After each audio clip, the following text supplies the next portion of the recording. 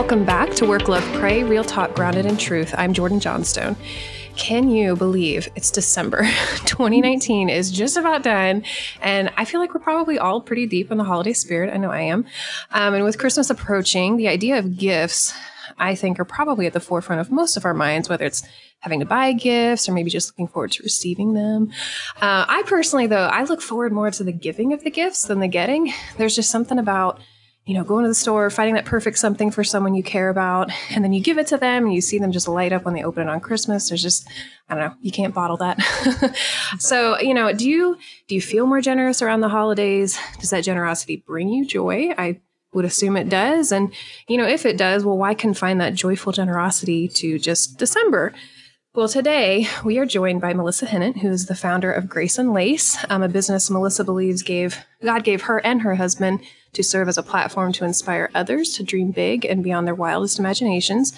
You may recognize the name Grace and Lace if you're a Shark Tank fan. They were on Shark Tank, where they got a deal with shark Barbara Corcoran. Melissa was raised with a heart and passion for giving back to others and being generous with what God has given her. So I couldn't think of a better person to talk with us today about being joyfully generous. So Melissa, thank you so much for being with me today. Thanks for having me, Jordan. So why don't we start off just by you sharing maybe a little bit more about Grace and Lace if people haven't heard of it. How did the company begin and where have you guys grown to over the years? Sure. Well, Jordan, I call Grace and Lace my accidental company. And I mean, really, ultimately, with God, I believe that nothing is accidental. But I call it that because I didn't start out to start a business. Most people have, they want to be entrepreneurs. They have a business idea. They, jump headfirst into it. For me, actually, our story stems from a tragedy. And that was shortly after we were married. My husband and I, desired to start a family. We wanted, more than anything, I wanted to be a mom. And we really struggled to get pregnant. I finally got pregnant after about a year and a half of trying and had a great, great pregnancy. And halfway through the pregnancy at a routine doctor's visit, my doctor suddenly looked at me and said, "Melissa, you're going to give birth to your daughter in 24 hours and she's not going to survive." And that news was absolutely, completely earth-shattering. I was rushed into emergency surgery to save her and to save me and try to save the pregnancy, and was told if the surgery is successful, that I would remain in the hospital for the duration of the pregnancy, potentially 4 months. Laying on my back there in the hospital, I was like, what do I do with my time? I'm confined to this bed. And I had learned how to knit and crochet and sew really early on. And I was like, well, I can work with my hands. So while on that bed rest, I started knitting and making baby blankets. And really, that is the place, when I look back, that is where Grace and Lace started. I had just loved working with my hands and loved creating. And unfortunately, our daughter, Hallie, she didn't survive. She was born too early, several weeks later to survive. But there on that bed in that hospital, God had birthed a dream in me of working with my hands. And I continued to make and sew and crochet and knit. And one day I just was inspired to make a boot sock. I was born and raised in Minnesota, where it's cold most of the year. And I wanted a sock to stick out of the top of my boots. And I made it, and it was frustrating. It took hours and hours to make. I remember coming down the stairs, telling Rick I would never make another pair of these socks again. Well, fast forward 8 years later, and I think we have now made like 500,000 pairs of that. Oh my goodness! So, wow. what came from tragedy turned into, basically, I'd made that boot sock. I wore it everywhere I went. People would stop and ask me where I got it, and my husband encouraged me just to put them up on I had a little Etsy site, handmade Etsy site. And anyway, they went viral. A business was born. That's why I call it my accidental company. I didn't intend to sell or make any more of that boot sock. So now, here we are, I guess 8 years later, and we are a full women's apparel company. And like you mentioned earlier, Jordan, we were on Shark Tank, featured on Shark Tank about 3 years into the business, 2 years into the business. And it's just exploded.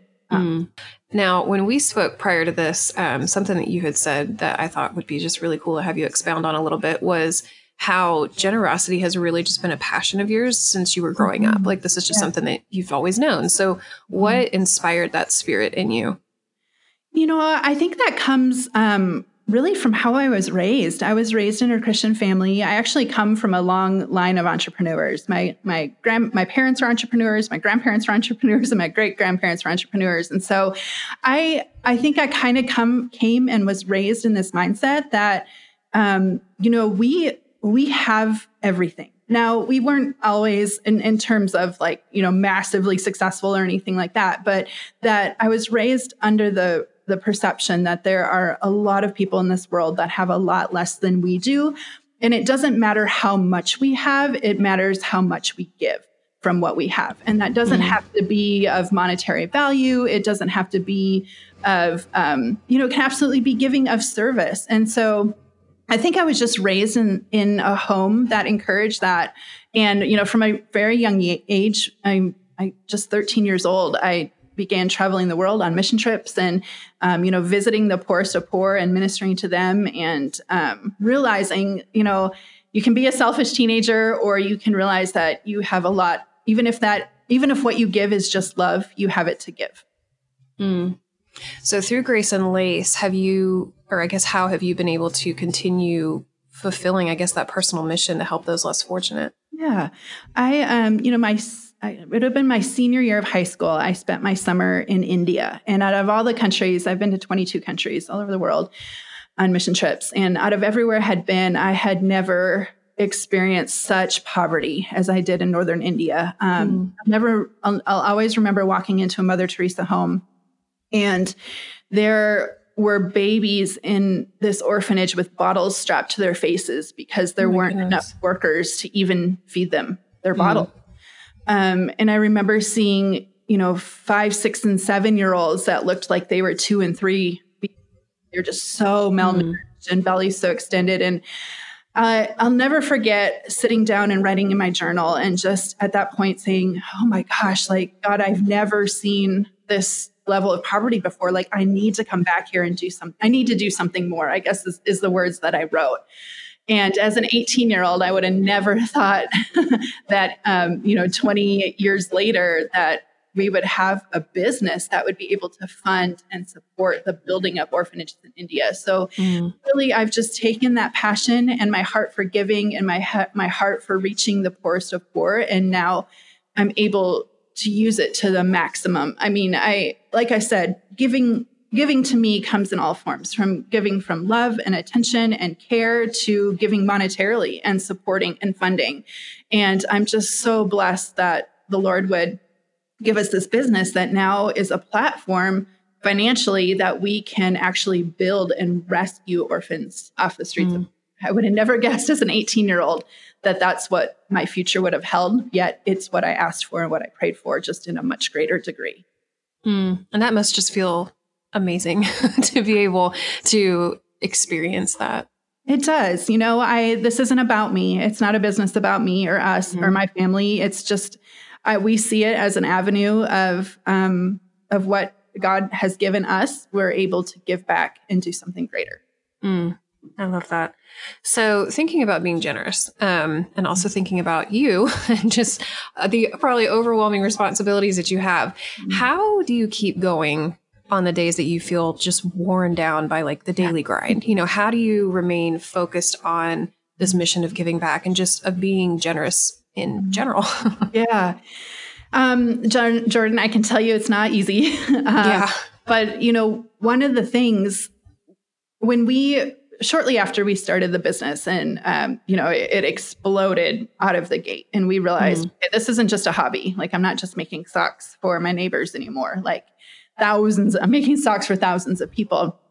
I knew very quickly on that the business, that this was going to grow to the point that it not only would sustain others to be employees, or we would have to pay people, but tying the business to something that was greater than ourselves. And so I think those two things weigh heavily on me as an owner, but they're also the thing that drives me.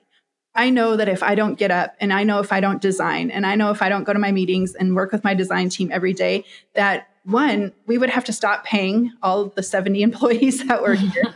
And two, now there's we have rescued hundreds of orphans that rely on that for food, water, drink, housing, a bed to sleep on, and education. So I'm motivated by the eternal value, knowing that there are literally lives at stake. If this was just a business to me, if I was just clocking in and clocking out, if this was just for a paycheck, if this was just for, support of my own, my own dreams and my own, selfish desires, I feel like it would be easier to kind of, check in and check out. But this is like, I've got to be fully in and I'm fully committed to the cause. And I think that's what drives me. Mission, the mission behind, I'm not just a clothing line. I'm not just producing clothes. Like we're making eternal difference in the world. Yeah. And I mean, I feel like just speaking in a general term, with being able to be joyfully generous, because I do feel like there is a difference between just being generous. You can give and maybe not feel great about doing that. But, if you're able to be just joyfully generous and just open up your heart, probably open up your wallet, but even just open up your calendar, open up, your free time, and just give that back to people.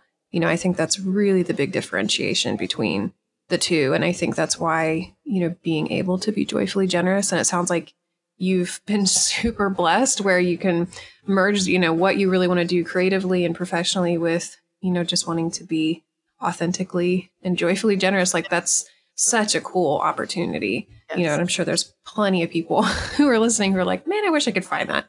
Yeah. So with Grace and Lace, do you guys have anything exciting coming up? Do you have any new initiatives going on overseas? Yes, we have. We currently have built and run 7 orphanages in India, including a Freedom Home, which is on the India-Nepali border. It's actually in Nepal, and that is an actual Freedom campus, 20 acres that we have used to rescue young girls in the sex trafficking and the whole trafficking field from the border. So that has been a recent new adventure, kind of transitioning from the orphans and just in the business of rescuing people is what it's kind of to orphans, and now really seeing, gosh, there is these girls that are just barely 12, 13, 14 that are in this trade that we're able to rescue, bring into the home. They live for 6 months up to a year, where they are ministered to and kind of go through a real deep healing process, obviously being in that field. And then we train them in a trade, jewelry making, hair cutting, sewing, so that they are empowered with a skill to enter back into society. And so that's been kind of a recent project for us. In addition, this December, we're opening 5 more orphanages. Wow. And so that has been a big undertaking in addition to the 7 that we have. But again, it's just something that is fueled from a business that's just been thriving and exploding, that we're able to reach more and more. All right. I have to ask, so how does Barbara still be involved? Like, does she go with you guys? Is she planning on going with you guys? We're hoping that she can come on our next opening trip, not this December, but the following one after that. She's very, well, I should say she's involved in our business, how much we want her to be, which is, so she, we have standing calls with her every month and meetings with her, but she's a real blessing to our business. She's just a phone call or a text away, which is just weird to me when I think about that. I'm an investor. I would think I would have to set appointments with her, but no, she is, she'll drop anything to pick up the phone and talk to us. And we've had to, she's been there through a lot of hard questions, hard growth moments, things that we're like, oh, how are we going to get past this? She's been able to lean into. So, and she loves the heart and the passion, the mission behind it too. So more than anything, I want to get her to India or Nepal, because I know that she would just, for her to see the end result, it adds that much more value, just like it does to me coming in to the office every day. So, yeah. Oh man. Yeah. That would be awesome. Yeah. Yeah. So going back to being joyfully generous, just as we kind of get ready to wrap things up. So what advice would you give to someone who, like I said, wants to be joyfully generous, but maybe isn't sure where to start or what to do? How do you really live out this desire? Yeah. Well, it's hard to be generous when you don't feel like you have the means, the finance to be generous. And Rick and I went through what a lot of people don't know about our story is that, we were $80,000 in debt, bad debt, for years before the business had started, when Rick and I were dating and newly married. And, but we never stopped giving. And we could have seen that as an opportunity of like, oh, well, we're in debt. We need to pay our debt down. We shouldn't give right now. And we shouldn't, we're not in a place, the excuses of we're not in a place to give to others. Like as soon as we get into a better financial place, we'll give. And I think that's a misconception that a lot of people have. Like they feel like they're not in the ideal situation for themselves. And I think that's even more of a prime opportunity for them to give out of what they do have. And like I said, it doesn't have to be financially. I know that's a stretch for a lot of people, but you can be joyful in the giving that you can do, whether like you were mentioning, Jordan, before, whether it's your time in your calendar or, giving back or helping, the needy in some way, or, even volunteering in children's classrooms or things like that. Like, you'll find that joy comes when you commit to do it. If you're backed off and you're, I'm waiting for the right opportunity is never going to come. You just got to keep jumping in where you can, even if that's painful for you in the moment. I love that. So is there anything else before we go that you'd like to leave our listeners with? Oh gosh, just that. I mean, I guess just a little bit off of that, like even, even if it doesn't seem like the right time, it's never going to seem like the right time. We were, like I said, $80,000 in debt. We could have made all the excuses in the world. But we chose, and we know that God calls us to give and to be givers. And so, step outside of that, of that pain, out of that situation of yours and say, you know what, here are the areas that I can give. You'll find the joy comes when you just do it, when you just make it happen. Well, we're glad you joined us about this conversation about giving back and being a joyfully generous person. To all of you who have listened to the Work, Love, Pray podcast this year, the Forward team would just like to say a giant thank you. Your support of this podcast has meant the world to us, and we are excited for all that's coming in 2020. So stay tuned. For more information about this episode, please visit our website, forwardwomen.org. That's the number 4, WORDWOMEN.org, and then click on podcast at the top of the page. As you move forward on your journey to work, love, and pray well, don't forget to make time for real talk grounded in truth.